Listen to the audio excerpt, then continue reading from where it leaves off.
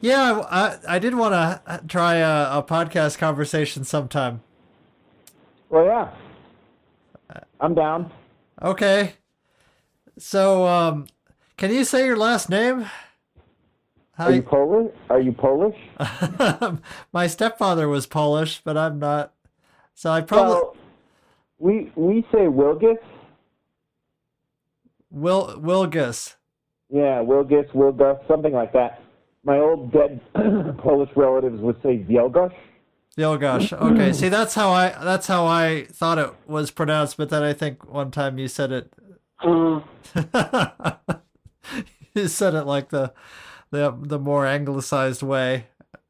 So Yeah, nobody. I don't think there's one surviving person in my family who pronounces it the old way. okay. Well, that's too bad. But anyway, so I wanted to talk about what it is that you do.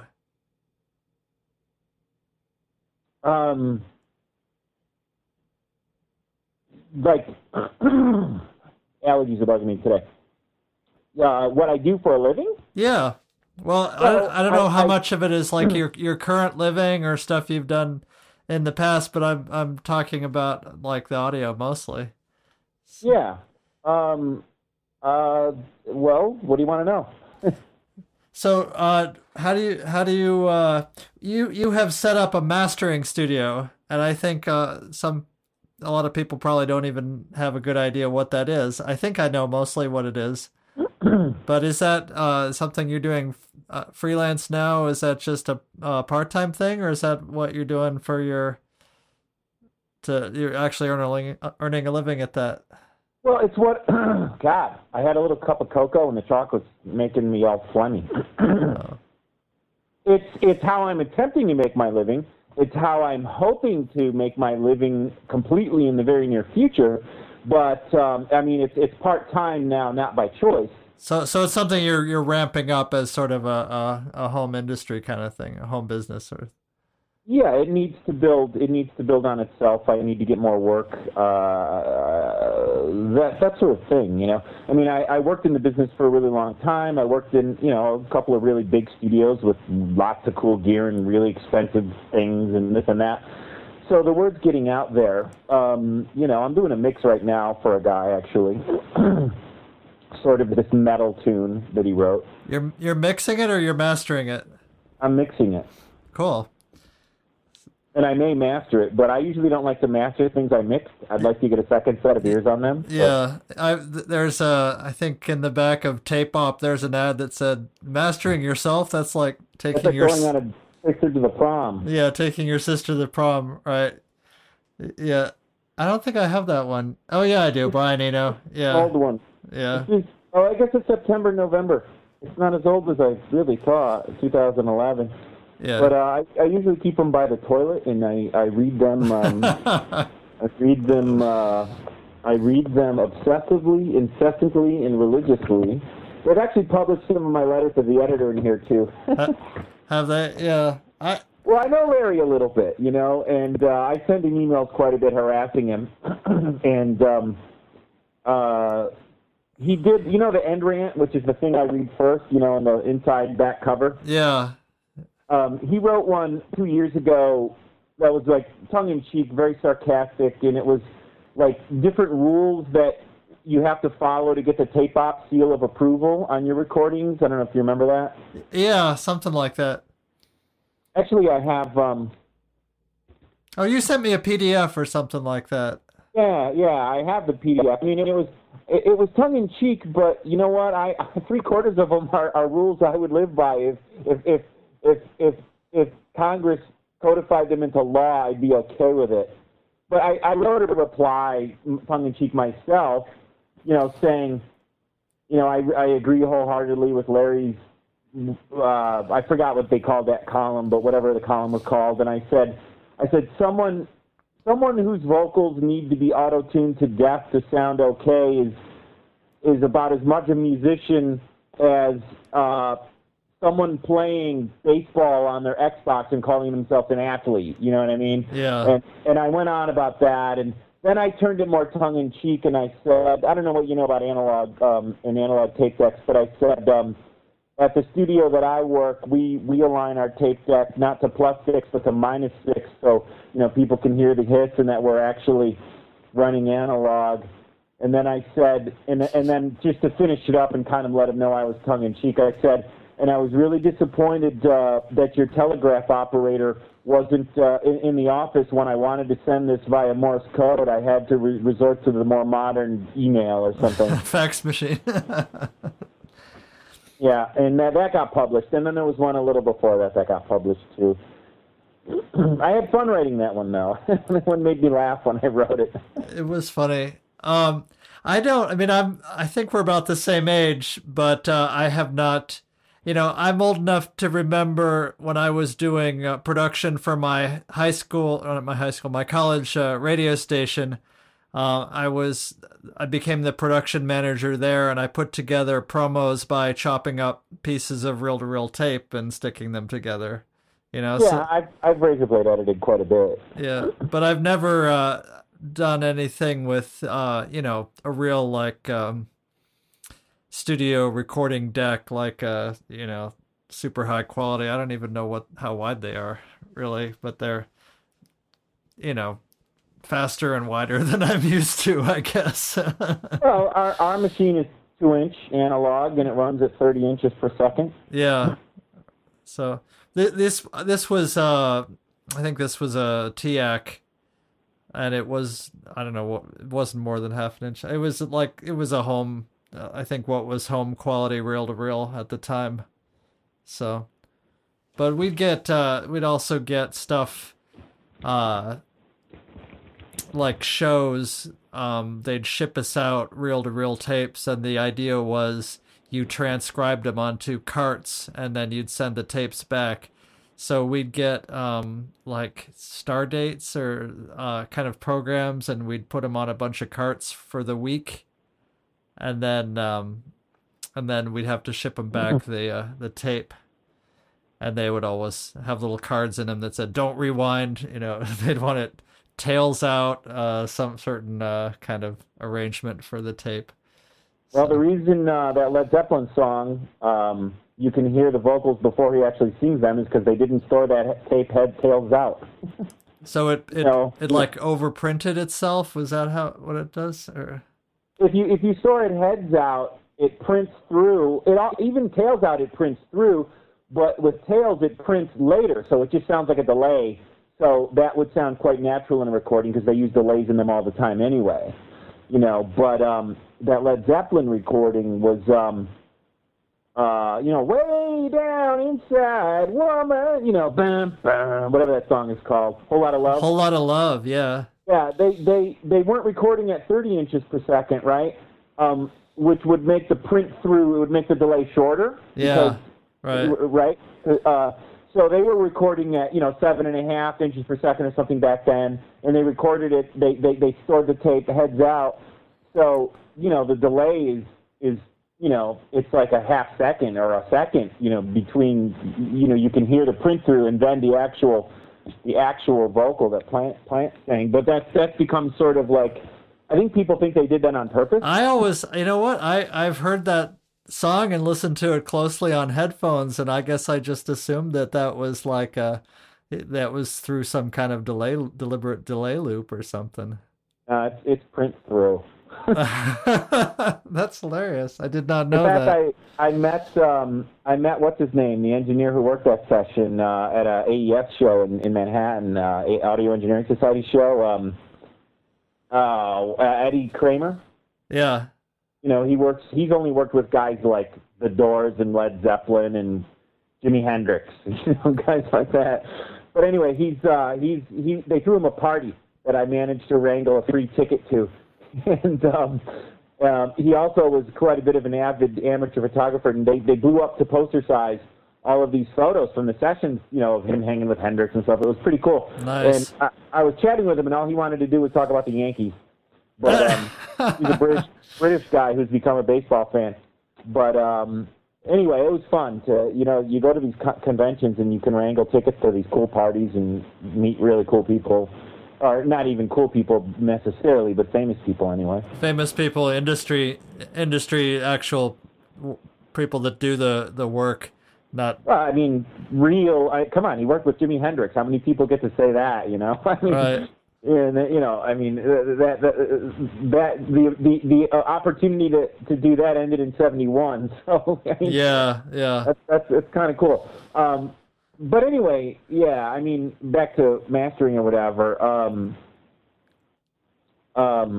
What you were going to ask what it was, or?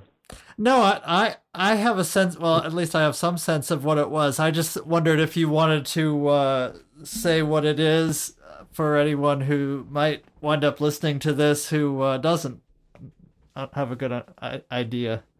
Oh, are you recording this? Oh, sorry. I should have mentioned that. I have a call recorder on Skype that just starts up when a call starts. Okay. Oh, I didn't know you were going to record this for your podcast. I don't care. It's fine. Well, but I wasn't. I mean, wasn't gonna like do anything with it without asking you. But no, it's fine. But I want to do a podcast with you where you record yourself locally and we Skype, and I record myself locally, and then you send me a high quality, FLAC it up, or compress it and send me the WAV file or something, and then I'll edit it into a proper podcast the way I used to deliver my Bloodthirsty Vegetarians podcast. Oh, sure. We could do that. In the future. Okay. But I've done that with one of my interviews with Sean Hurley. We did that. I put it together, I had him... Isn't that the one you had to time compress, the 2-hour interview, because it drifted a little bit? That was Joe. And I don't know what that was about. I don't know whether that was because his computer sound card just had a really bad clock, or I think they have a different power standard for one thing, but it wasn't that far off, but it was just enough. I think I wound up correcting it by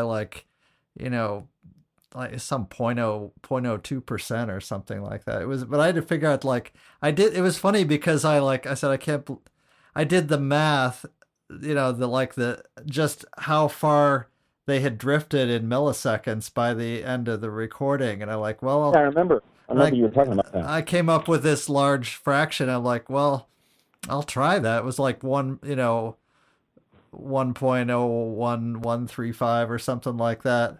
And I didn't think it was likely to work, but I put it in Soundtrack Pro, I guess, and just applied that time stretch, and it actually worked pretty well.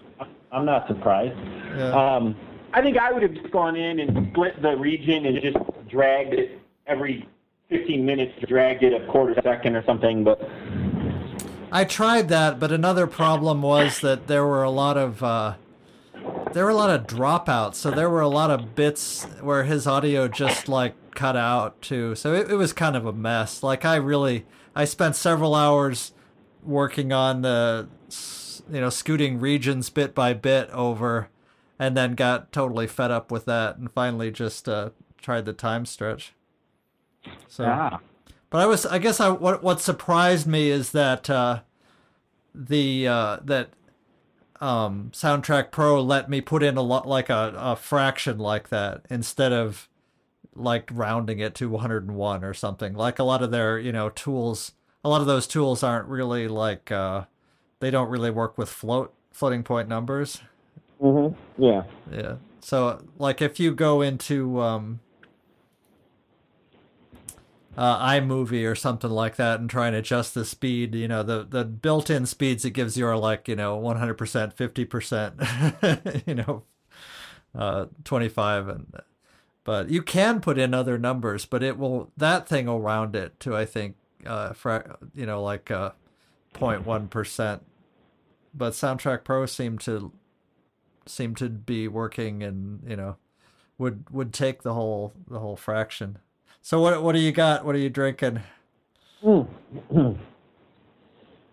Woodchuck hard cider. Woodchuck hard cider. That's pretty good stuff. I had 1 year. I'm sorry, I don't have my camera on, and I think I can't really add it halfway through the call. But I think you can. Can I? Let me see if it'll work. I'm running an ancient version of Skype on Linux, and it'll let me do that. So I would expect you high-tech Mac guys to be able to do it. Oh, I don't know if it'll do that or not. Let me see. Well,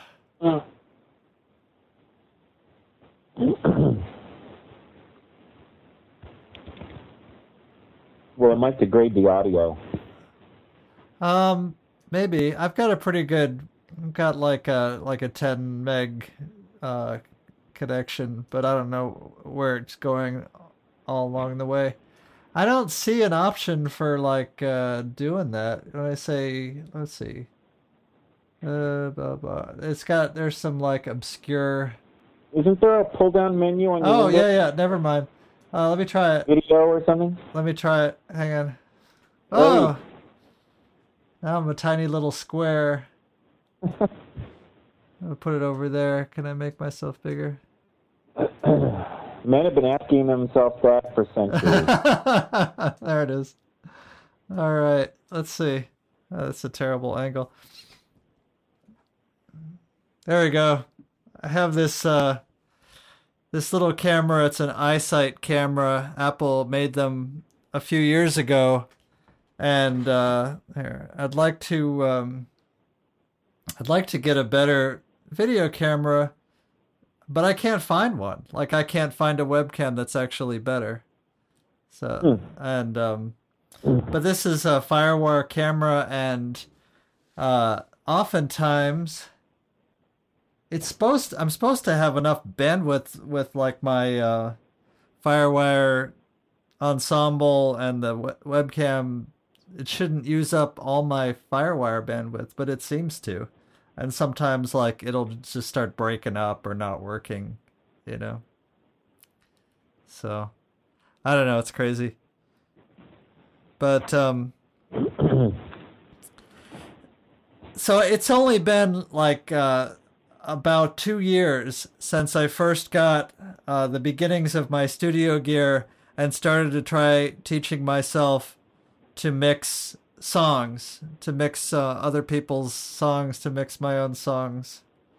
So it's a pretty new thing for me, and I wouldn't claim to be anything more than like just a pretty rank beginner at it.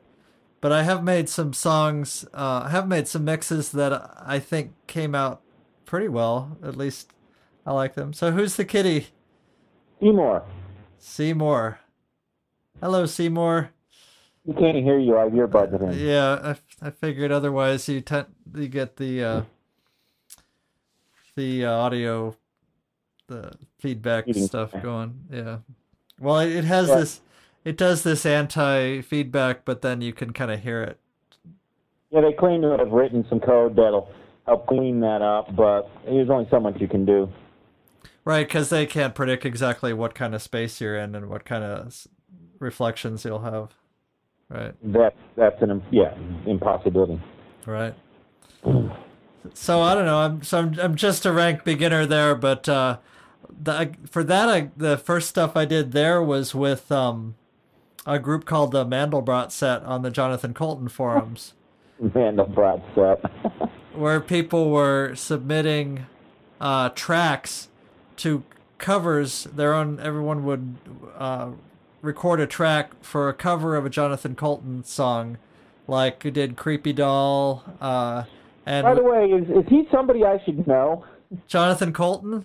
Yeah, I see you posting covers of his all the time and videos and stuff. And is he a pop star? I don't know. I've never heard of him. Who is he?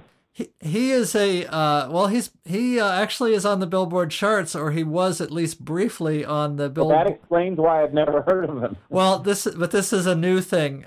Just very, very recently and very briefly, I think it was like the Billboard Heat Seeker and Billboard like an indie. I don't know from Billboard charts, but he's an independent musician. He was a software engineer who actually quit his day job and started doing the project Thing a Week, where he recorded a new song a week, wrote and recorded a new song a week for a year. So he had 52 new tracks, and he had been like was like a musician.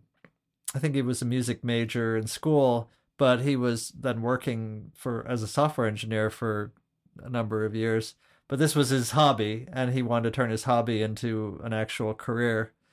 And he did. He actually succeeded at that. And now he's like, he was touring with They Might Be Giants, and I heard of them. John, which John is it? Linnell is the skinny keyboard guy.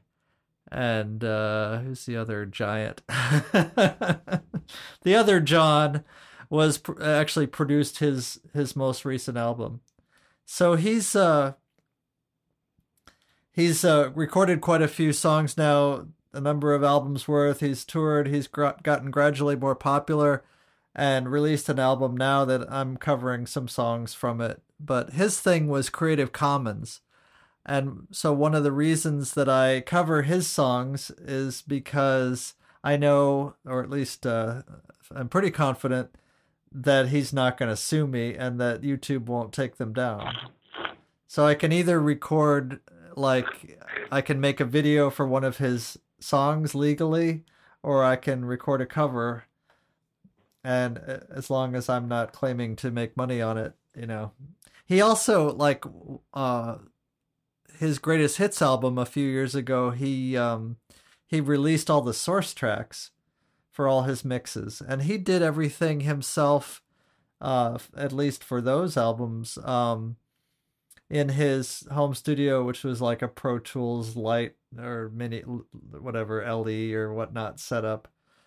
Which and you know, I don't know which box he had, but it was a pretty low budget setup. I think he had a G4 Mac, and then he upgraded at some point. But so that was like the impetus. Like, you know what, a few years ago I tried to get more serious about playing guitar, and then started entering songwriting contests, and I wanted to learn how to do what he did, because I'm like, you know what, he's a relatively ordinary nerd. Mm-hmm. Yeah. But I mean, he has more actual training in music. You know, he was like sang in the a cappella group at Yale and whatnot. And he was a music major, but I don't think that's insurmountable. That's years of experience rather than decades. So, you know. So he produces, and he writes, records, produces his own stuff, and listening to it was really neat, especially listening to the tracks taken apart, because, you know, you're listening to like him play banjo, and he couldn't really play banjo, you know. At least, I mean, he was a guitarist. He learned how to play a bit of banjo, and on his finished song, it sounds amazing with mandolin and banjo. But if you listen to the individual tracks, you realized he didn't do that many takes. He got, you know, one clean playthrough of his banjo part and then looped it, you know, for that backing. So, but yeah, well, that's not uncommon. I don't even mean the looping stuff, but you know, when you get everything mixed together, a lot of the flaws get hidden. Yeah. Well, the flaws get hidden. It tends to jump. You start soloing tracks and listening to things. I mean, it's not universally true. I mean, if the Bella Fleck and the Flecktones are recording, I'm pretty sure if you soloed their tracks, you're not going to hear any errors. You'd still be very impressed, right? Yeah, I mean, when you're dealing with that level. But I mean, me, you know, I could make a record. I mean, I don't consider myself much of a player, although I've been playing for 25 years. But yeah, if I were to record a song, which I rarely do, by the way, I'd rather record other people. Yeah, you would hear lots of mistakes, but I can skillfully hide them in the mix. Yeah, well, that was kind of inspiring, and that was neat to learn. There's a great example. There's which was it? While My Guitar Gently Weeps, that Eric Clapton records a track with the Beatles. And just recently, I remember hearing, I think someone posted to YouTube or somewhere, a video where you can hear his raw track, his like unedited raw guitar part. I remember something about that, yeah. And listening to that, I'm like, wow, it's not perfect. And that was, in a way, it sounds maybe stupid to say, but it was really liberating to hear Eric Clapton playing badly is the wrong word, but raw, loose and raw. Yeah. And like hearing all these sort of, all the pick scrapes and, a little bit of ringing strings and whatnot going, you know what? Suddenly being able to record a guitar part that sounds that good in the finished song seems actually approachable, as opposed to like this just daunting thing where he's, someone's like a guitar god, Well, to draw a parallel to something I recently got passionate about was the curling, the ice sport, which I know you and I chatted about one night briefly last year or a few months ago or something. Yeah. During the Olympics 2 years ago, up in Vancouver, I watched the curling, and I was familiar with it, but I hadn't started yet. I started right after that. The Canadian team that won the gold medal was skipped, captained by a guy named Kevin Martin, and in the Olympics, he didn't miss. I mean, he just didn't miss. Not once. And I watched these guys going, oh, my freaking God. And I start curling, and, I was playing 5 days a week. I had a lot of spare time, and I developed some ability pretty quickly, because as opposed to the casual club curler who plays once a week, and then I would go through 50 or 60 rocks on Sunday as practice. Anyway, long and short of it is this year I started watching a lot of curling on the CBC, the Canadian Broadcasting, and I'm watching events where these guys are missing shots, the same guys in the Olympics who just didn't miss. Well, the reason they didn't miss was because I only caught them at their best games. And now I'm watching the CBC and seeing these same guys missing shots by miles. And as a club curler, I'm thinking to myself, geez, I feel pretty good about my game right now. Yeah. Because after watching the Olympics, I was like, why bother? I mean, it's sort of like why I don't play guitar much anymore. One of my favorite players is Steve Morse, and, he's a technical genius, but he's also a really gifted songwriter, and he can write really cool music, and he can convey emotions with his instrument. He's not just like, El Dimiola, where he plays furiously but can't write a song that's interesting. And, I saw Steve Morse, and I went, why do I even play guitar anymore? I'm never going to be that good, so I quit. And I hate to say it, but he played Syracuse, which is an hour from me. He played Syracuse a couple of falls ago, like October, like maybe last October. It was 2 years ago, or maybe it was the prior year. I forget. But he played, not Syracuse, he played Buffalo.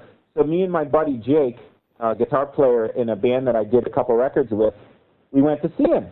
And he did some signings after the show, and this is the third time I've met him, and he signed my CDs and stuff. But my friend Jake, who's a big fan, said, you're the reason I got into guitar. You're such an inspiration. And we bought his new CD. It wasn't out in stores yet, but he had some pre-release copies. Yeah. And my friend Jake was like, I love your playing. You're the reason I play guitar. And I can't tell Steve that story anymore, because if I told him that story, he'd walk away crying. My story would be, you're the reason I don't play guitar. Even though I love listening to your music, and you haven't discouraged and you haven't taken away any of my passion for creating music. I just do it on the other side of the glass. I get to push the buttons. But yeah, and I mean, I don't feel bad about it. I just don't play much anymore. It's just not my thing. Yeah. But anyway, that's my story of inspiration from Steve Morse. You're the reason I play the guitar. Reverse inspiration, if you will. Well, but you still have a passion for music, so. Well, and I still have oh my God. I mean, my friend Matt, one of my dear friends, once said, "I need music like I need food," and that's pretty true. Yeah, there's various things I'm that sort of hardwired about music and sound in general, and also things like radio drama. But then there's some saying by a famous, I don't know who the writer is, some famous writer wrote once that whenever I get a little money, I buy books, and then if I have anything left over, I buy food. And I'm kind of like that too with my like voracious reading. But yeah, I enjoy reading. I don't do it as much as I used to. But reading is something that I enjoy doing as well. I miss, I'm one of these old school music buyer guys. I like actually having physical media, with a picture on a box. Yeah. I really miss the 12-inch things. Oh, yeah. All those? What I miss those big things with the big artwork. Yeah. But, the idea of just buying something on iTunes and not having a tangible, substantial, physical object to hold before or while I'm listening to the music, reading the liner notes in the book. Yeah. I mean, that's so foreign to me, I guess I've become that get off my lawn guy when it comes to music. I'm the old stodgy codger. No, I know what you mean. I mean, I don't miss, having my records gradually kind of decay from just the needle wear, and having them become more and more crackly and all that. Well, I mean, when CDs came out, I mean, I'm not against digital media. Yeah. In the beginning, CDs sounded like crap, but in subsequent years, I learned why. But nonetheless, I love not having to flip records over. Yeah, I mean, right. CDs are great. You put it in and you can listen to up to, in the beginning, 74 minutes, but now 80 minutes worth of music. Right. And, with a vinyl record, at best you got maybe 45, and of course the longer it is, and the sort of the lower quality audio you've got. Yeah. And the most you're going to get is 45, and then you have to flip it over. Yeah. And, you're still getting little clicks and pops, and but... Yeah. Well, on the other hand, on the flip side of that, I mean, there are albums that I've never heard as good as I heard them, on relatively ordinary home stereo system on my headphones, back then, which were like just the yellow foam Sennheiser headphones. I had a Fidelity Mobile, heavy duty vinyl half-speed mastered copy of Emerson, Lake and Palmer's Pictures at an Exhibition, and I used to listen to the crap out of that album, and still just the way that sounded, the live performance, the gnome with the guitar and voice, just this really poignant guitar and voice, even though there was clicks and pops and background noises. I've never heard it sound that good. Well, but are you? Is it one of those? Is it one of those you can never go home nostalgia experiences? Yeah, is it a nostalgic experience? I mean, I've never quite figured that out. Honestly, I've never quite figured that out. I do know that I bought a double REM compilation, their newest career spanning compilation or whatever, and I put it on and I listened to some tracks that I used to really like by them. And these are now remasters of some of those tracks as they came out on CD, and some of them sound quite. We just got a new truck, like an SUV. It's not new, but it has it came with a really what would have been at the time like the highest end available Bose stereo, whatnot. And I put those on in the truck, and they're driving along listening to that, and I've really gotten a lot of enjoyment out of the sound system of this SUV, and then I listened to whatever master version it is of Radio Free Europe and some of these other songs, and I was horrified, quite honestly. Some stuff from and some later stuff from Fables of the Reconstruction, which I remember, loving on vinyl and seeing them live in Seattle in 1984, but listening to some of these tracks, they just sound awful. They just sound god-awful. There could be a lot of things that work there. It could just be an awful mastering engineer. It could be some bad choices in mastering. But I joined this discussion forum. There's this guy who still does high-end tube amps, along the lines of Macintosh Labs. Yeah. Really, really expensive boutique tube stuff. And for the life of me, I can't remember the name of the company at the moment.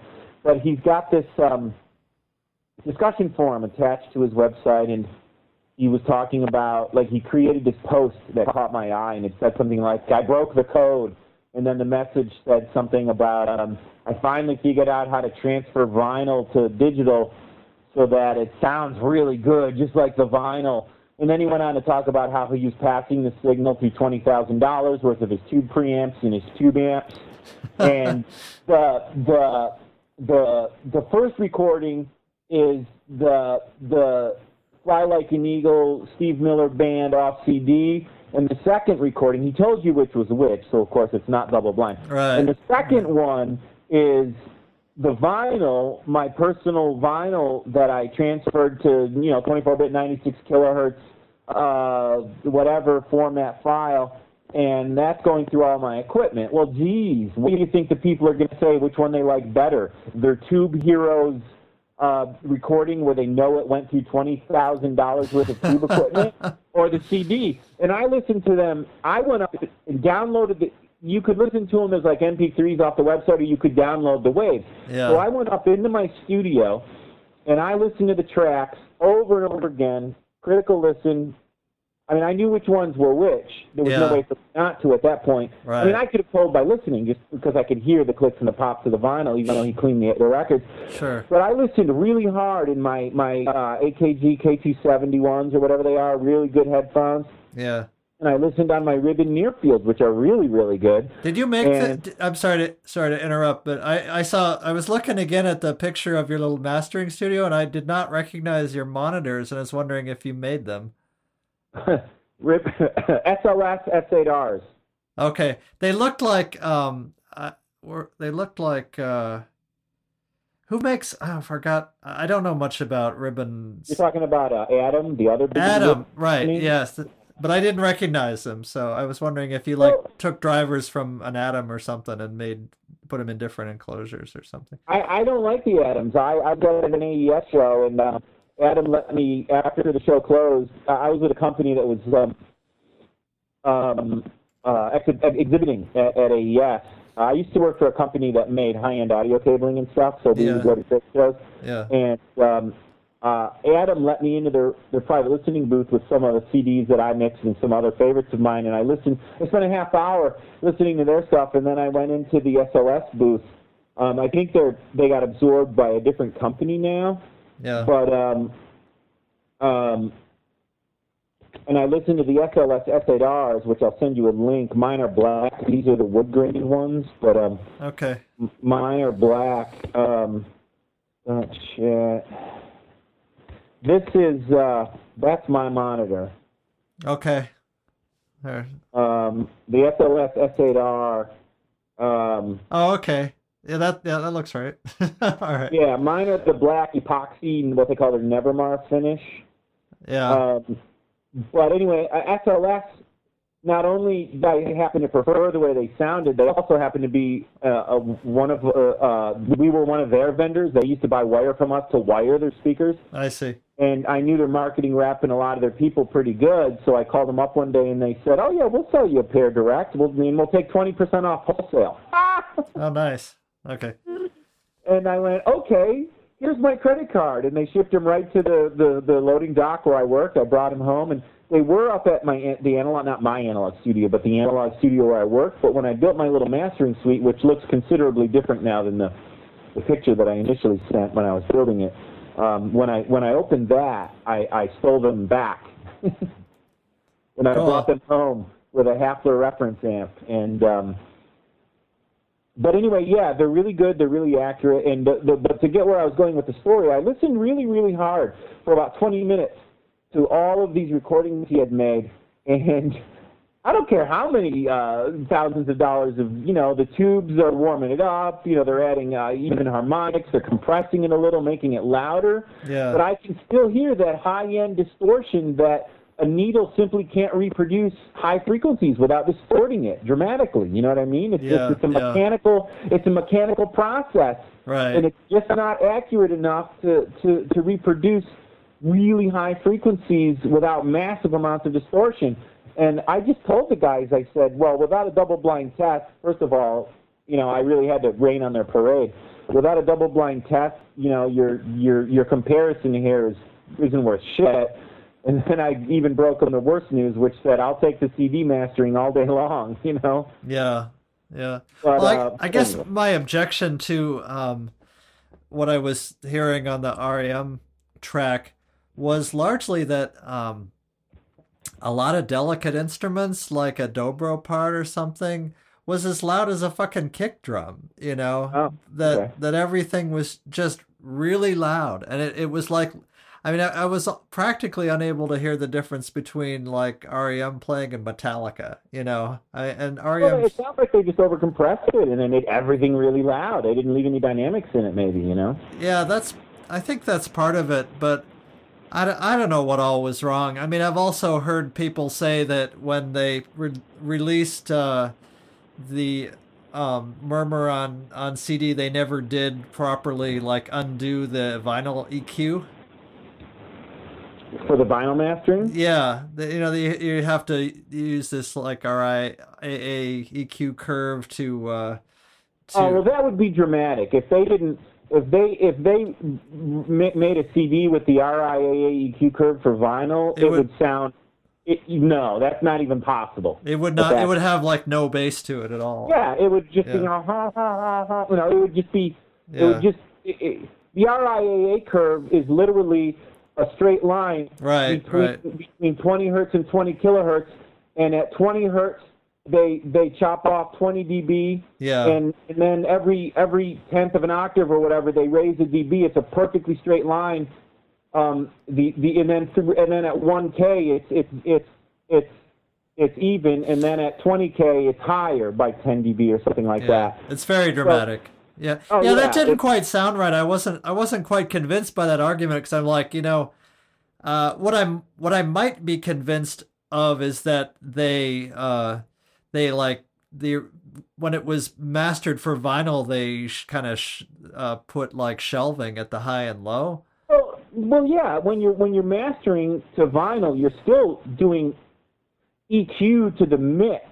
Yeah. The mastering engineer might be doing his art, if you will, and EQing the mix to his liking or the way he thinks it's going to sound better on vinyl.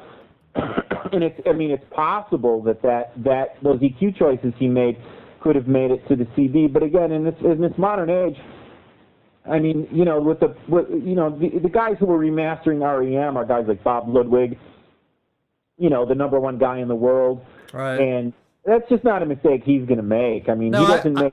It wasn't him, but I don't know who it was. But all I know is that to my ear, which again, I'm not terribly trained, and I may be just biased in the direction of how it sounded when I was young, but I just really didn't like the way it sounded. Was really kind of horrified. I do want to get apparently there is a like a master disc gold CD version of Murmur that you can get, where they remastered it, from the 2-track master. So, and I'm told that that's better. It's not so smashed, So yeah. So I'd like to hear that one. That's a big discussion, that's everywhere right now, right? The loudness wars. Usually it's with more intense, heavier kinds of rock. Yeah, harder rock. Well, I'm not opposed to processing music. Like there's a Deadmau5 album that I've been listening to recently, where it's dance music, and in a lot of it they really I guess it's one guy in his studio, but he really, really heavily uses that sort of pumping kick drum, where like the kick drum pumps I don't know if this is, I guess it's called sidechain compression, where like the kick drum drives the whole compressor so that you hear the whole mix basically sag in order to give some space to the kick drum, so you can still always feel that big bass kick. Either that, or he's just not using multi-band compression, and he's just getting breathing and pumping because he's an amateur. Well, no, it's pretty clearly deliberate. I mean, and they do that for like club tracks, so that their 15-inch drivers, have some energy left to continue. You can have it really loud and still have a real big beat, big kick. That would drive me mad, by the way. Really? That would be something that would give me a headache, and that would be something. I mean the pumping and breathing, not the loud kick. They don't like. Well, I'm pretty sure that's deliberate. I've read about how to do that as a technique in a dance music mix. But well, I've done some house music. In fact, my really talented fusion guitar player friend Jeremy Shaw I told you about that summer music festival that I've been putting on for the past 2 years. Yeah. Yeah. Him and his mom are kind of the executive producers of that. But he wrote a song called House Music, actually, and it's house music. And, I managed to get the bass pretty thumping without having to do that. But Well, I don't know. I'm just saying I'm not. I just say this by way of saying I'm not opposed to like heavy compression and heavy processing in music. I mean, if it sounds cool, it sounds cool. But if it sounds like strange and just I don't know, just really chews on my ears in a bad way, then I don't like it. But yeah, well, I can appreciate that. yeah, and some of their later stuff too. I mean, should say like I pretty much lost interest in REM around the time they released Green, but I did listen occasionally, would dip into their stuff. But so this double CD anthology is like the first I had heard of some of their songs from the last, say, 15 years. And you would think that like in 2005, REM has enough money, they can hire really good producers, they can record really well, they can do, and you wouldn't expect to their tracks to be grating and just sound poor. I don't know what was going on with some of this stuff, but maybe I'm just getting old. Maybe my ears are just failing. Grace is telling me that I'm gradually going deaf anyway, which is maybe tragic, but it happens to people. So I don't know. How are your ears doing? You're not 20. Well, I can still hear 20,000 hertz. Can you? Okay. Yeah. I mean, I was a lighting guy and a sound guy on the road for a heavy metal band. It's not like I haven't been exposed to ridiculously loud music, but for some reason, my ears have managed to stay pretty sharp. The last AES show, I had them tested, and I was pretty flat, 20 to 20K, and I'd like to get them tested again because there are some frequencies I feel like I'm not hearing as well. Yeah. I have a few friends who, like when they talk to me, particularly like say there's a drone sound in the background, like a television or a crowd murmur or something. Yeah. I have friends who talk to me and I just can't freaking hear them. What? Can you speak? What? And I don't know if their voice is just fitting into that murmur frequency range, so they're getting blocked out. Yeah. No, I think there's something to that because I think that's something happens when you get older. Your ability to distinguish sounds, like you may be that your hearing per se is fine, but like your ability to separate sounds from like the audio field kind of gets. Because I know now when I'm like listening, trying to have a conversation with Grace over the noise of the kids, even if they're not being particularly loud, even if they're just chatting or babbling or singing or whatever. I have more and more trouble with it, and I don't know. My grandfather lost his hearing, but I think that was partly because he worked in a bottling factory, with a lot of heavy-duty machinery that damaged his hearing. I worked in a factory once for a while. I was in need of work, and because I'm an electronics guy and an electrician, we used to have a local company that made buses, like city buses, like you would public transportation buses, and they needed a DC line electrician. So I got hired, and suddenly I'm wiring buses, which is fine. It paid okay. It's a little too blue-collary for me, and I had to get up really early. But, music industry guys don't like to get up at 5 a.m. But yeah. But because it was a place where they do metal fabrication, there was lots of grinders and stuff. So right. I wore hearing protection all day. I just never took it off. Yeah, that makes sense. But I think my ears are pretty good. I can't. It's funny because when I'm listening to a mix, I can distinguish and separate sounds quite easily. Yeah. If I'm just listening to the tambourine, I can really concentrate on that. But man, I had this one friend, and it tends to be with female voices more often than not. We'll be sitting wherever having a chat. We have this local indie movie house that I go to on Friday night sometime, and and we go out for coffee afterwards or maybe a glass of wine, and at these various places, she'll be talking to me, and I just don't know if she needs to speak up or Well, some people. my hearing is notched exactly in the mid-range frequency that she's speaking at. I don't know. Yeah. Well, some people also do just tend to murmur, or they never like learned how to articulate clearly and speak from the diaphragm, I guess. Yeah. Well, I'm kind of loud. People tell me I'm loud, so I never had a problem with that. People tell me lots of things. I'm rambunctious. I need to shut the hell up. I'm cocky. I get all kinds of crap thrown at me. But I've never been accused of being loud, but I can. If you gave me like a speech to read and said, I want you to get up and address this room full of people, I could do it loudly enough for them to hear me, but I'm not, I don't have a loud, in-your-face personality at all. Yeah, mostly the opposite. You said you were surprised after listening to a little snippets of Bloodthirsty Vegetarians, my former podcast. You said you were surprised at the way I sounded or acted or something. I don't know. I didn't mean. I hope you didn't take that as not an at insult. All. I'm interested to know what you thought. Your voice in print is very, very dry and cynical, and I would say and again, don't take this as a no. I don't actually mean it as an insult. In print, you come off as almost autistic. Almost. Well, I am on the Asperger's spectrum. Are you? Okay. Well, you're not very far on it.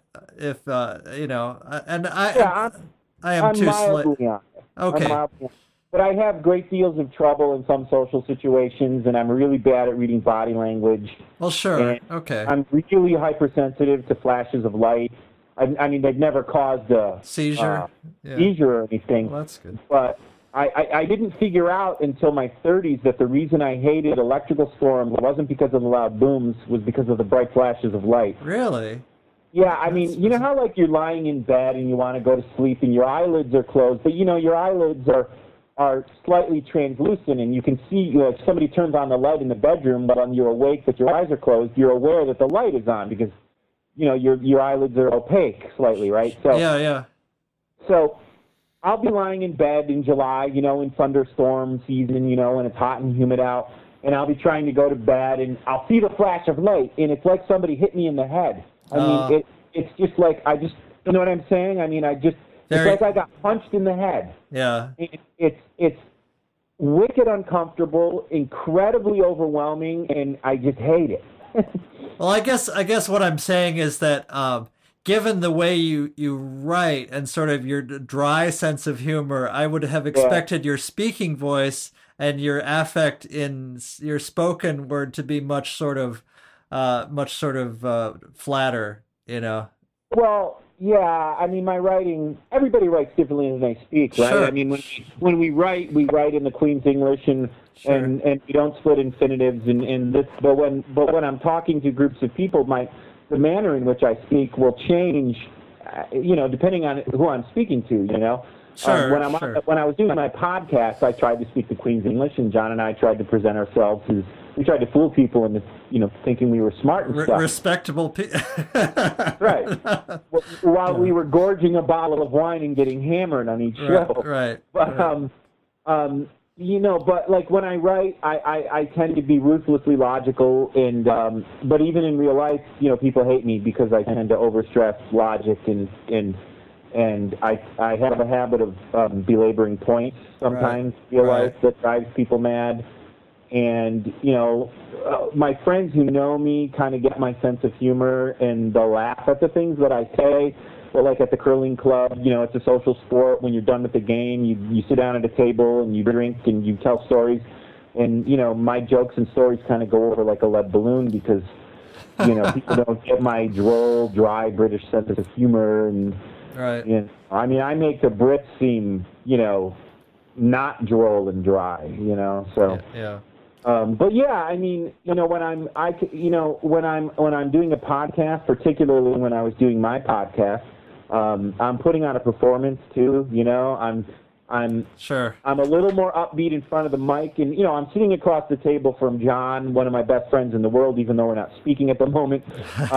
And he and I, after 3 years, we're still not speaking. Oh, And that's too he bad. and I have, he's one of my oldest living friends, and there's nothing that he doesn't know about me, and there's very little we don't know about each other. And we're in his basement, or we're in my home studio after I built it, and it was just fun.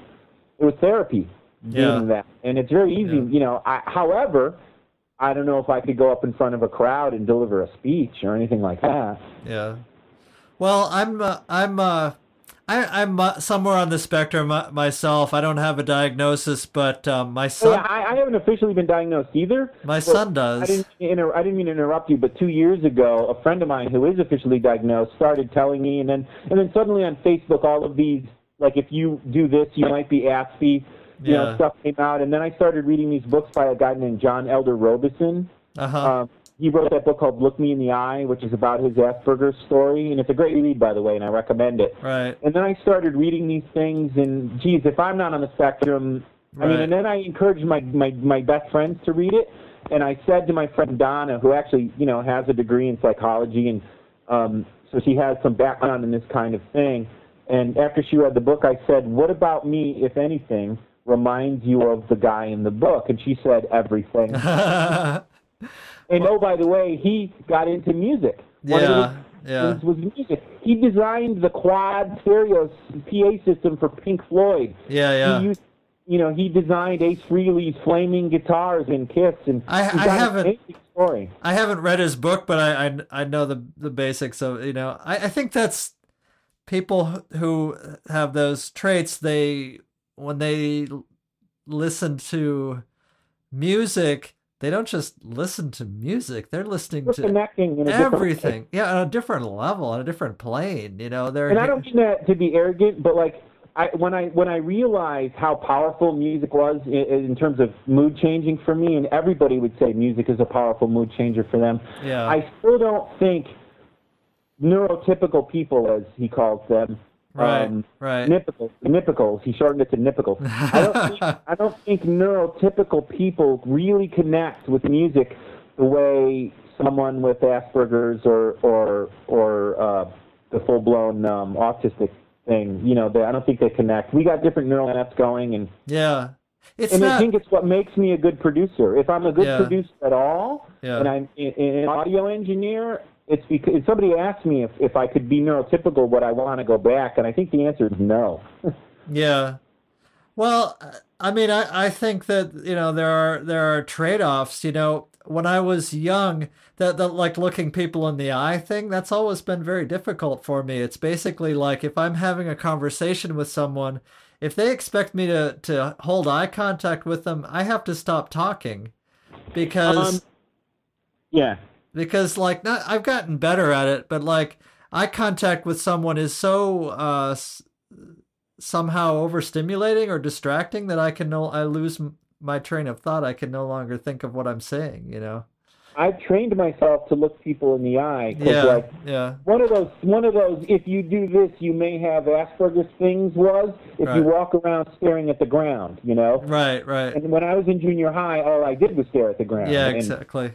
But now I can make eye contact all day long. In fact, I do it to the point where I make other people uncomfortable because I never look away. It tends to be one or the other. Yeah. Right. I'm either aloof because I'm not looking them in the eye and I'm not talking to them, or I'm making such intimate eye contact that they think I'm creepy. Yeah. No, I know exactly what you mean. I think that is a good portion of, why I got beat up in grade school, because if you don't make eye contact, people think, kids think that you're aloof, that you think they're better than they are, and maybe you do, but that behavior difference is enough to get you to get your ass kicked. Yeah, I had a couple of bullies who used to pick on me in school. I was the smart guy, but I also had the growing pains. I grew freakishly big by the time I was in third grade.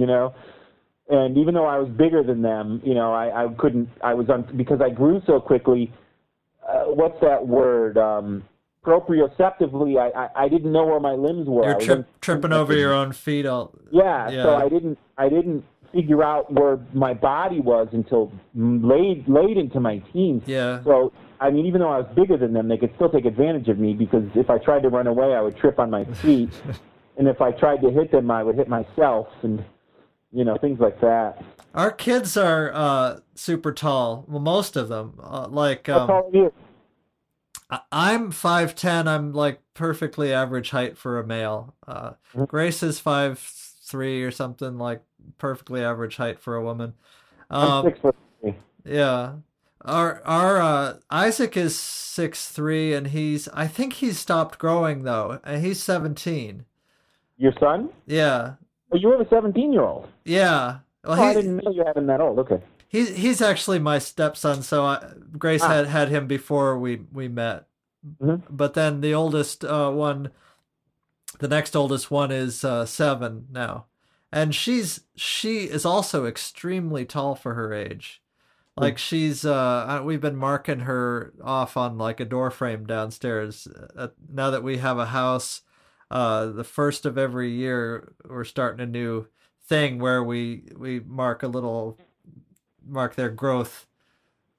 So, and she's really tall. Like she's almost 5 feet tall, and she's 7 years old. Wow. Yeah. But there's a downside to that, which is that people will expect her to behave like a 12-year-old, or at least a 10-year-old.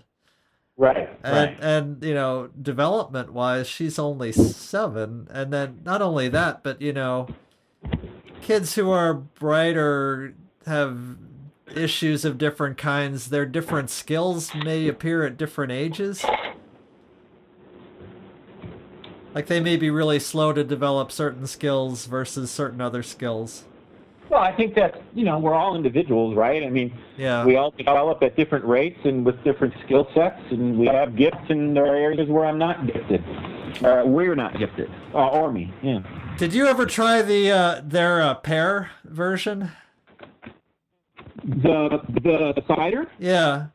No, I actually only drank my first bottle of hard cider within the last few months because the curling club started carrying it on tap quite by coincidence because it's gluten-free, of course, and I'm a celiac. Yeah. So once they started carrying the cider on tap, I was thrilled because I can't tell you how many times after a curling game, if you lose, the winning team has to buy you drinks. That's the tradition in curling. Yeah. So it doesn't hurt as bad to lose. And I can tell you how many times they said, what kind of beer you drinking? And I said, I can't have beer. And then they're afraid to talk to me because they think I'm a recovering alcoholic or something. No, unfortunately. I don't drink as opposed to I can't have beer because. Yeah. However, this is not cider. This is gluten-free beer. This is Bard's gluten-free beer. Oh, really? I didn't even know there was such a thing. So, because I just looked into this because someone on Reddit was saying that Scotch whiskey, sadly, despite the distillation, it really depends on how sensitive you are to it. But you shouldn't. Well, they might add a little caramel coloring, right? Well, but also just depending on how sensitive you are, some of the gluten and gluten-related chemicals may still be there after distilling. So, like malt whiskey may not be considered gluten-free, depending on your definition, depending on how touchy you are to it. Yeah, so. I was never a whiskey guy anyway, but I am willing to try it. I mean, if I know that the contamination is literally microscopic, I mean, I'm not going to eat a piece of chocolate cake at somebody's birthday party. Yeah. But I mean, if it's a distilled whiskey, right. Whiskey is distilled, I would certainly be willing to try a shot of that. Sure. If it's 2 parts per million, I probably get that if I breathe through my mouth when I'm walking down the flower aisle. It could be, yes. I don't know how sensitive it is, but some people may have a severe sensitivity to gluten. I don't know. I can eat gluten, but we tried this because it was recommended to us to try this with my youngest, or not my youngest. He's now my third youngest. With Sam. Sam's the one who has the diagnosis of autism, and we were told that gluten might be a factor in that, and it does seem to make him worse.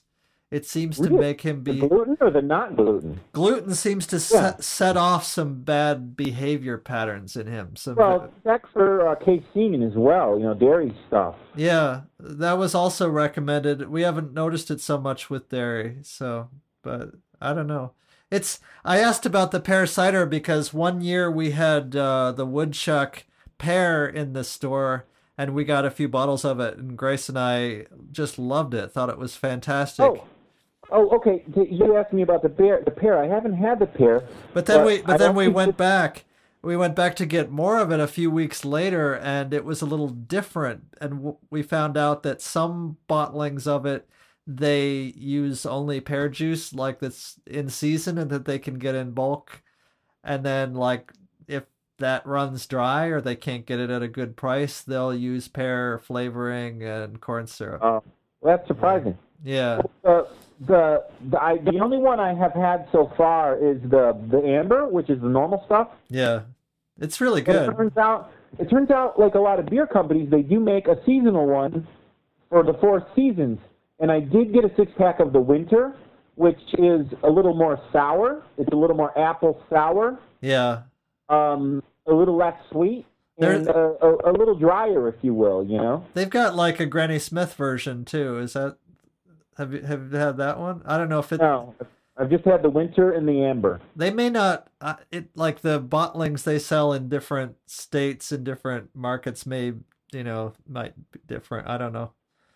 But the pear when we could get it, this pear that was just made of 100% pear juice was just fantastic. It was Well, really I'll have good. to look for it because I like pears. In fact, the house where I live right now, this house, Yeah. I have a great pear tree in the backyard. The house I live in is something I rent from my cousin. Oh, okay. I've got a gigantic yard. It's awesome. I live in a really quiet, old, Polish, low crime-free part of town. I'm a mile from all the places I shop. I'm 3 miles from the curling club, which is my winter thing. And convenient when I want to ride my bike. I don't have to go far to be in the country and not get run over by assholes in cars. That's great. I rather like my neighborhood. The windows are a little old and leaky. Yeah. But Well, it's been a warm winter, so last year I plasticked up like all our upstairs windows and most of our downstairs windows. Is that you got a plastic sheet on there? Yeah. Yep. It's it didn't seem to make it sounds crazy, but it didn't seem to make enough of a difference to be worth all the effort. But it is a lot of effort, but Yeah. and I can assure you, in my house, huge difference. yeah. I think it may not have made a huge difference just because there's so many other drafts in the house already. I don't know for sure. I mean, the room I'm in now has 2 outside walls and 4 windows, right? See, I've got the cupola in the Yeah. front there, behind my TV. I've got the 3-window cupola, and then I've got this window behind me here. Yeah. And they're all old windows, very old, old double hungs with the triple track storm windows on the outside, which are leaky and don't seal anymore. Yeah, yeah. And my bedroom upstairs has 3 windows and 2 outside walls. And in the really cold winter months, like now, except for the fact that it was 50 degrees out today. Right. No, it's been normally crazy. It's been crazy. Normally, here. I move into my studio in January and February because that's got 1 outside wall and 2 windows, which are actually the best windows in the house. Yeah, And it's always 5 degrees warmer in my studio. yeah. But it's been such a warm winter that my heating bill is going to be dramatically lower. I mean, there's no snow here. There's no snow on the ground. We don't have any either. It's dramatically different than last year. Apparently, the last 2 years, I was reading up on this Gulfstream shift. Or I'm not Gulfstream. That's water. Jetstream shift. Gulfstream is affecting weather too. So Yeah. But the Jetstream shift, apparently for the last 2 years, last 2 winters, it was really low. Like it came down over the U.S. and that's why you had like this dramatic shots on like the weather programs that showed like every state covered in snow at the same time, which was freakish. Well, we live in the snow belt of New York, we're east of Lake Ontario and east of Lake Erie, Yeah. and because of the way we get what's called lake effect snow. Yeah, I grew up in Erie, Pennsylvania, so I'm familiar with the effect. It'll snow for 4 days and you'll get 5 feet. Like every few years, you'll get that crazy storm. Yeah. And it's just endless. And last year, by this time, I'm pretty sure we had 40, 45 inches on the ground. Yep. And this year we had a very wet summer though, so I don't think our water tables are low because it never stopped raining in the summer. But this winter, it's like there's just nothing. And I mean, so either there's just something odd with there's one of these weird airstream shifts like you're talking about, or we've just fucked up our planet and it's starting to get real bad. Well, that's probably the reason for the shift. So like the last 2 winters, the jet stream kind of warped down and got stuck for a long time in this position where most of the U.S. was covered with Arctic air. And then right now, so far for like all of December, it was stuck much further north. So we had pretty tropical air across the U.S. and then like the actual Arctic air was stuck way, way up north. But I don't know whether that's going to stay. But the fact that that dramatic shift, like that was literally the most dramatic they had ever measured the jet stream being in that direction, the most dramatic change ever recorded. Yeah, this is freakish this winter. I mean, in January when I was a kid, we would get that week of below zero where during the day maybe it got up to 5 and at night it was 20 below for a week. And I think last year we had one day where we got to minus 11 at one night and then never again. And, I mean, there's a part of me that hates winter and goes, this is really cool because it helps my heating bills.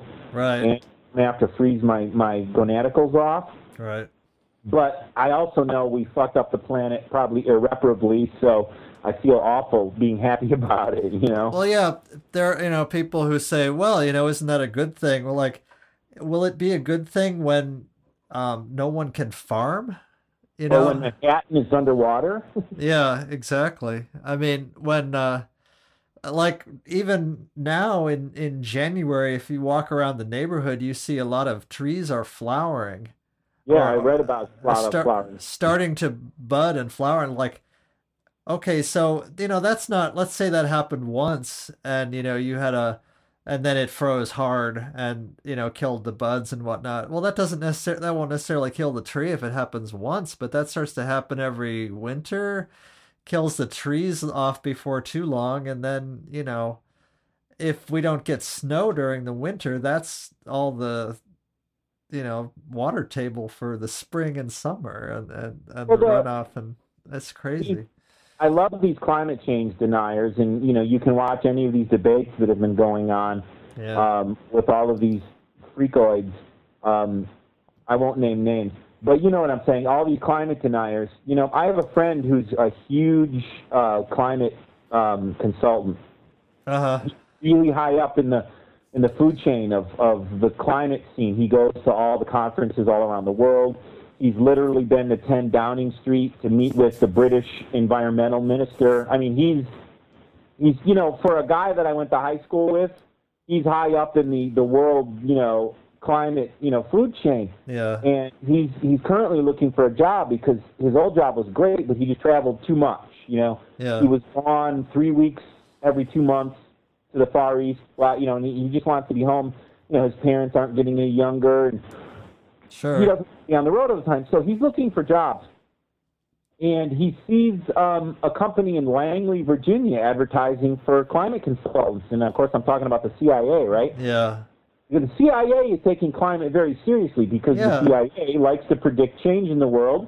Right. So they can help U.S. foreign policy, If there's going to be a weather issue, we're going to need to know which country to invade to grow our crops there, No, like at every practical level, the government knows what's happening and is trying to prepare for it. Like even reports by the U.S. Army about how climate change will affect our, defense efforts and whatnot. And if the CIA is USDA too, giving farmers advice on how to deal with climate change. But what I'm saying is if the CIA is taking it so seriously. They're putting billions into studying climate change and hiring PhD climate guys. And how can these idiot candidates possibly go on stage and deny climate change? Well, they need to go take a tour of Langley and talk to the intelligence people, because they're taking it pretty seriously. It's really hard to know. I wish, I don't have a good sense for just to what extent,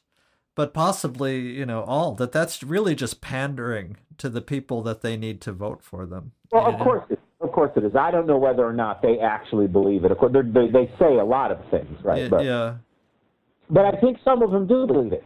There's a couple of those candidates, most of whom are out of the race now, who are particularly dumb, I think. And I think they do believe some of the stuff they're saying. I don't know. It's hard to know. It's a pretty weird election season. It's pretty demoralizing, quite honestly. Well, I'm upset that Bachmann and Kaine got out. I mean, there's no way in. I've got just as good a chance of getting the Republican nomination as they do, so they really present no threat. But there's such good comic relief that I'm sad they're gone.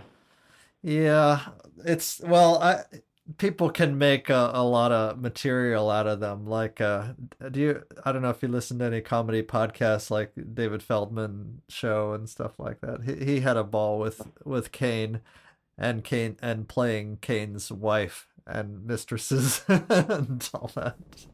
I don't know. It's Funny or Die. That Will Ferrell comedy website? Yeah. They did a great spoof of how Herman Cain came up with his 999 economic policy. Yeah. And they said he got the idea for the 999 economic policy the time he tried to hit on a German woman. And I thought that was genius. 999. Yeah. I don't know. It is. I don't know what to say about it. I'm very despondent about the elections and.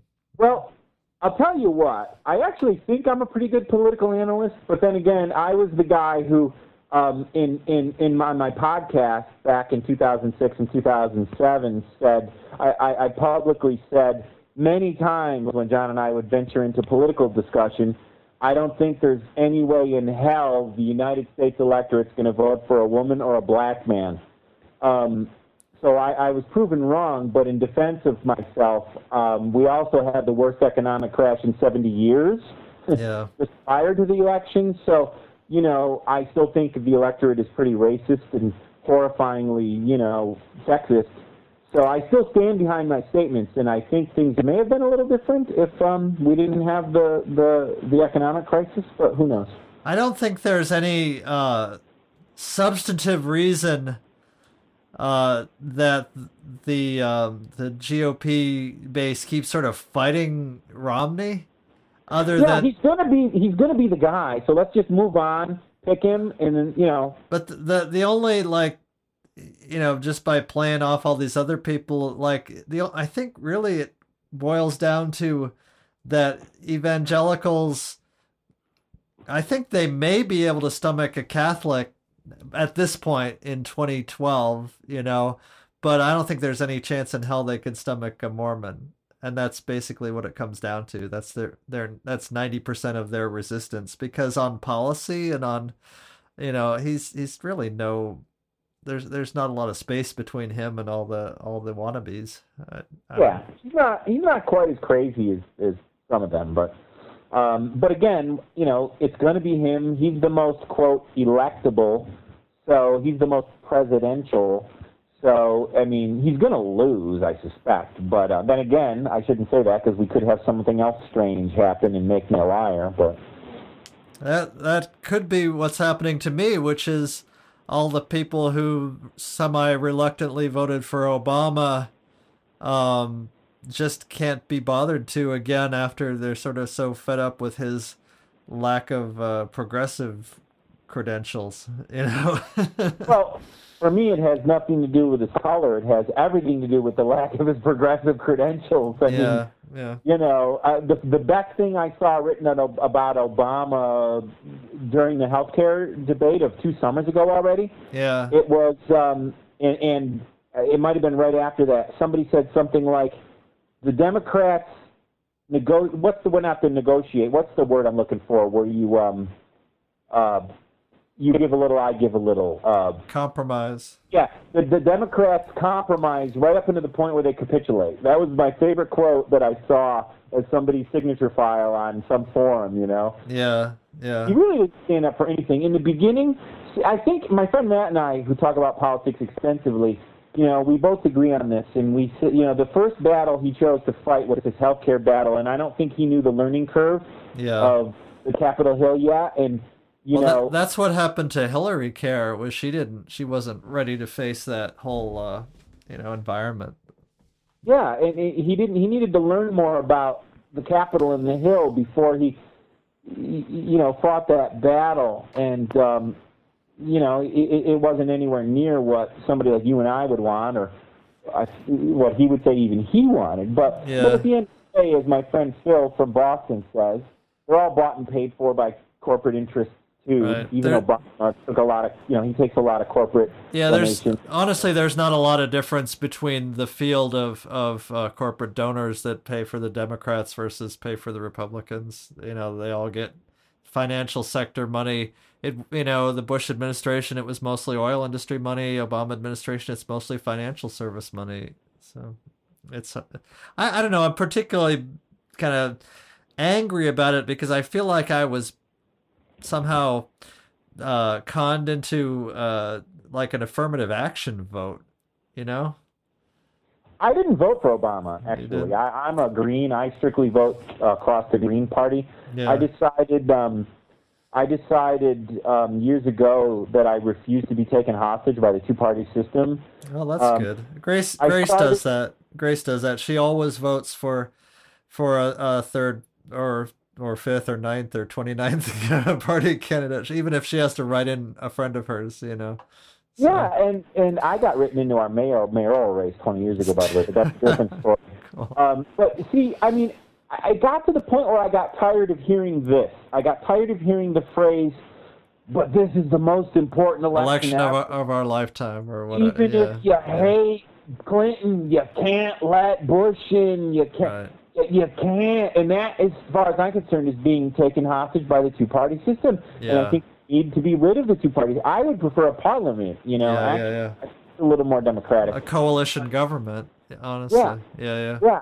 And I mean, I could talk about this forever. I mean, again, I'm very passionate about politics, and but anyway, we're rambling. Well, yeah. We talked about a lot of shit. Is it all going to make the show or not? Oh, I don't know. I'll listen back and see. I generally don't edit a whole lot. I will, like, if I want to drop in music or something like that. But I never edited Bloodthirsty Vegetarians much. Every once in a while I would do this to John. I would hold up my finger like 1 minute, and I would edit out the sneeze, Yeah. Now, some of the things when I was talking with Grace, or sometimes, usually the things I would edit would be the podcasts where I was just recording myself, because I would have a tendency to ramble on to something.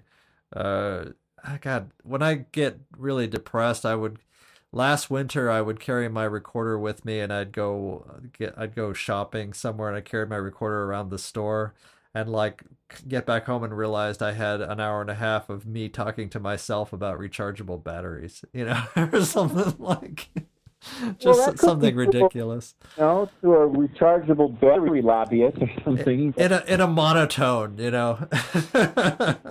John and I generally went for 45-minute shows. That was our goal. Yeah, that would make more sense.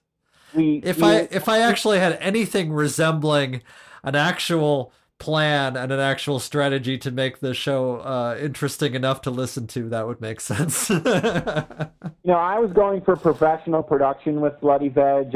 We had intro music, which was my friend Jeremy's song, Hyperbole. Yeah. And I cut it into a little bit of an outro kind of a thing. And, I spent a lot of time searching the web for independent artists that I really, really liked their music. Yeah. And I got permission to play it. And it was very professional. I mean, I haven't listened to that many of them. I listened to a few, and it was very professional. We do have 174 of them. So, yeah. So, that's a daunting task. And you know what? For a lot of people now, or for anybody now, they might not even be that interesting to listen to because our topics were always very topical. Very topical, right? Yeah. For one of our first shows was about Katrina, 2005, August. Yeah. That we started podcasting in June, and we weren't up to the once a week schedule yet. We were sort of every 2 weeks in the beginning because we were still working it into our lives. We were figuring out how to. Because he lives in Syracuse, an hour away. So we had to meet in the middle, or meet at my place, or meet at his place. So we always had these logistics to overcome. Yeah. So one of our first shows was Katrina. And I mean, there's a lot of people, or the political scene, or the news of the week, something that that everybody at the time knew what we were talking about. But today, the context would be a little skewed. So I'm not even sure how our podcasts would hold up in terms of time. I mean, I thought the show was good. I thought we were entertaining and funny, and we used to get a lot of good feedback. And my goal was to make it the best sounding podcast in the world. Yeah. Well, that was my goal. It sounds very good. It sounds very, very professional, I'd say. So. I did release 2 new podcasts in the spring of 2011. By the way, like April. I was going through this box of CDRs that I had, and half of them weren't labeled, but half of them were. And I unearthed these 2 CDs of recordings we had made with sort of this acquaintance of ours from Arizona. Yeah, sort of I listened to one of those. Yeah. Yeah. She was sort of this gun-toting libertarian Gulcher woman. And politically, it was a bit of a strange mix. It was kind of funny, though. She loved our podcast. She didn't know it was but she thought we were funny. She appreciated the fact that we carefully selected our music. Yeah. And she did a podcast at the time too. It was called Poddy Talk, Poddy Talk. Get it? Yeah. And so what we did was we had a big Skype fest one Sunday or Saturday. I went over to John's house. We soundproofed this. We used to have to soundproof the studio. He does the stained glass, where you solder it together with the lead and everything. Wow. So we turned his glass studio into our podcasting studio. So anyway, we had this Skype fest one day where Kirsten, the woman who ran this Poddy Talk podcast, wanted to interview me. Not both of us. She wanted to interview me. Because she found it interesting as a progressive that I actually was interested in guns and things like that. Yeah. Because, everybody on the right thinks that all liberals hate guns and want them banned and all that. And I actually find weapons interesting. I have a small knife collection, and, I used to fence, so bladed weapons are very interesting to me. So basically we did an interview with her, and then the same day, she did an interview with me, but her Skype recorder failed on her end. Yeah. So what I did was I just used my recorder to record the interview, and then I burned CDs and sent them to her, and then she could have edited that into a show. Well, she never edited it.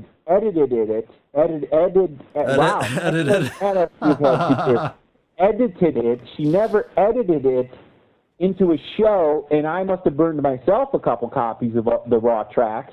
Yeah. So I unearthed them, literally like a year and a half ago, and I said, one of these days I'm going to go through here and edit it into a podcast. And I asked her permission, hey, even though it's, it was my recordings, but I said, hey, I emailed her and said, would you care if I use these as sort of canned bloodthirsty vegetarians material? And she said, no, do it. So I ended up actually not even doing a lot of editing. Yeah. I took out some crap that was just wordy and endless. Yeah. But and you don't hear John much. Every once in a while, John would tell me to turn up the pot on his fader on the mic, on the mixer, and he would say something. But he and I were sitting there drinking wine. I mean, I think by the end of that show, by the end of that evening, we had finished 3 bottles of wine. I was really hammered by the time we did the segment where she interviewed me. Well, you didn't sound very hammered. You sounded maybe slightly. Well, I edited out some of the areas where I said things that certainly weren't politically correct. Yeah. I did edit out some stuff that would have made me look bad. But I definitely lost some verbal inhibitions at one point, and I said some things that I certainly wouldn't say in public or mixed company. That's funny. I took them out. But anyway, yeah, so I ended up having enough material for 2 shows, and they were kind of fun. And she listened to them, and she emailed me and said, hey, they were kind of fun. And it's been 2.5, it'll be 3 years in not June, I guess. I still don't know what we fought about. And, I mean, I may have then, but I don't remember now because I'm getting old. Yeah. But he's on to some new ventures. He's a coder. He's developing games for the iOS. Oh, cool. Well, and the evil Apple platform. And well, if he got in at the right time, that might be good for him. Maybe. Well, he wrote a game. He and his partner wrote a game called Attraction, like the ATTRAXXION. It's a game. It's got kind of Disney meets steampunk kind of graphics. John's a really great graphics designer. His real passion in life is art. He's an artist. Cool. But it's hard to make a living doing that. So he does little side projects. He designed all my business cards, and he likes doing logos. And I got to tell you, he's I can tell John the way I want it to feel. I want it to, I wanted business cards for my business. And I asked him to design me something, and I said I want it to have an Art Deco vibe. And I don't even remember what else I told him. Please tell me I have one in my wallet. I don't have one in my wallet. Sorry. I'm going up to my second level here. Here's my studio. Your frame rates become pretty poor, so it's hard for me to see what's going on. But there's one of my near fields. I can't tell if you can see it. Not vaguely. Well, anyway, my cards aren't in my studio, but the newest addition to my studio is the studio couch. Ah, very, very nice. Every studio needs a couch. It's an essential piece of audio reflection absorption material, right? That's right. Yeah. That's right. Now, I'm going into my bedroom, the room that I would have abandoned if it were actually below zero out, but it's not, so... Yeah, we keep the house now this year. Last winter, we kept it at 55, which was just too damn cold. This winter, we're trying 63. 63, that's where I keep mine. Yeah. It seems 63 seems to be just about the sweet spot. Like, you're not miserable with if you have a couple layers and some heavy socks, you're not miserable. You're like, your nose doesn't run and your fingers don't get achy from the cold. And then what we're doing now is, like, when we go to bed, we put a space heater set on its lowest setting, like 1 bar of heat, in the room, and shut the door most of the way, and that seems to be enough. So I'm saving us hundreds and hundreds of dollars a month. Yeah. Possibly. Here's the card. My friend John. Anomalous. That's awesome. Anomalous Productions, and it says what I am. It says producer, audio engineer, chief knob twister, general mayhem. Knob twister. That's funny. Nicely done. It's very. I like the sort of tint, the tinted background thing. That's cool. Well, and I had these offset printed. I just didn't have these done by, Vistaprint or one of those online places. I had a friend locally who ran an offset print shop, and we searched long and hard for really thick paper because I want it to feel quality. Right. Yeah, good. And then we actually had cards for the podcast, by the way, too. Cool. He must have done that logo. Yeah, it used to match the graphics of the website. It was black and red. Yeah. And, so these were our cards. I keep a few around for posterity. Yeah, and you're probably not going to give away 2,000 cards in some time. Maybe. Not anymore. Yeah. We were going to go to some podcasting conventions. I mean, we had big plans. Yeah. And it just didn't happen. I mean, I communicate with him in email every once in a while, and he still maintains the website on his server. And he was paying for the hosting, we kind of did a trade-off. You know, I bought a bunch of gear to do this. Even though I was a recording guy, I bought a lot of cool new stuff just for the podcast. And well, of course, you always need an excuse to buy that thing you've been wanting to get. Right? That's right. And he was paying for the hosting on, I forget the name of it. It's a hosting provider that was just mainly their business model was built around podcasts. You know, they knew that most podcasts were only going to people were going to download them 100 times a week at most. Right. So then there would be a few popular ones that had 50,000 downloads. So they built a very inexpensive business model around the fact that most people's podcasts weren't going to be downloaded much, so they didn't need a lot of bandwidth. Right. And so we, but he stopped paying that. He told me he was going to stop paying that. So I moved all of our stuff over to archive.org. Uh-huh. So it's all hosted on Archive now, and we actually have a web page there, but the blog, instead of pointing to this old provider, now provides directly to the files at Archive. Cool. Apparently I'm doing it the hard way, but when I see people whose podcast feeds and whatnot have gotten so badly screwed up by some of these services, I kind of am happy that I do it the hard way. By the hard way, I mean, I maintain FTP site on our host on it's a server at DreamHost, but it's under the potshouse.org, and then I edit my own XML files by hand for every episode, which is kind of a pain and kind of error prone, but again, I have like total control of exactly what's in there. So. Yeah, and I maybe this is ego, but I didn't want the Bloodthirsty Vegetarians podcast to disappear either, Yeah. And in fact, I have them all backed up on CD and whatnot, but the day that I decided I was going to start transferring them to Archive, I downloaded them all onto a USB stick right here, and this way I didn't have to keep loading my CD, doing it one file at a time. Right. So I just I unsubscribed and then resubscribed to my podcast with one of my podcatchers. Yeah. And then I just downloaded them all, dumped them onto this 8 gig. They actually all fit on 8 gigs, barely. It's amazing, isn't it, how, like, I don't know what an 8 gig costs now, but you can get them for fairly cheap. But I think this one actually was free. I had a coupon at someplace, and if you bought $30 or whatever, you get this thing for free. So it ended up being free. Right. Yeah. This is an 8 gig stick, and it's it's fairly ridiculous to burn CDRs anymore. Yeah. I mean, I have those plastic Rubbermaid crates. Yeah. I actually have an individual CD for every episode of Bloodthirsty Vegetarian. 174 episodes. Yeah. No, that's more than that. It's more than that because I actually have 2 CDs, right? Yeah. I put the raw file unedited onto a CD, and that I would record stereo, direct to stereo.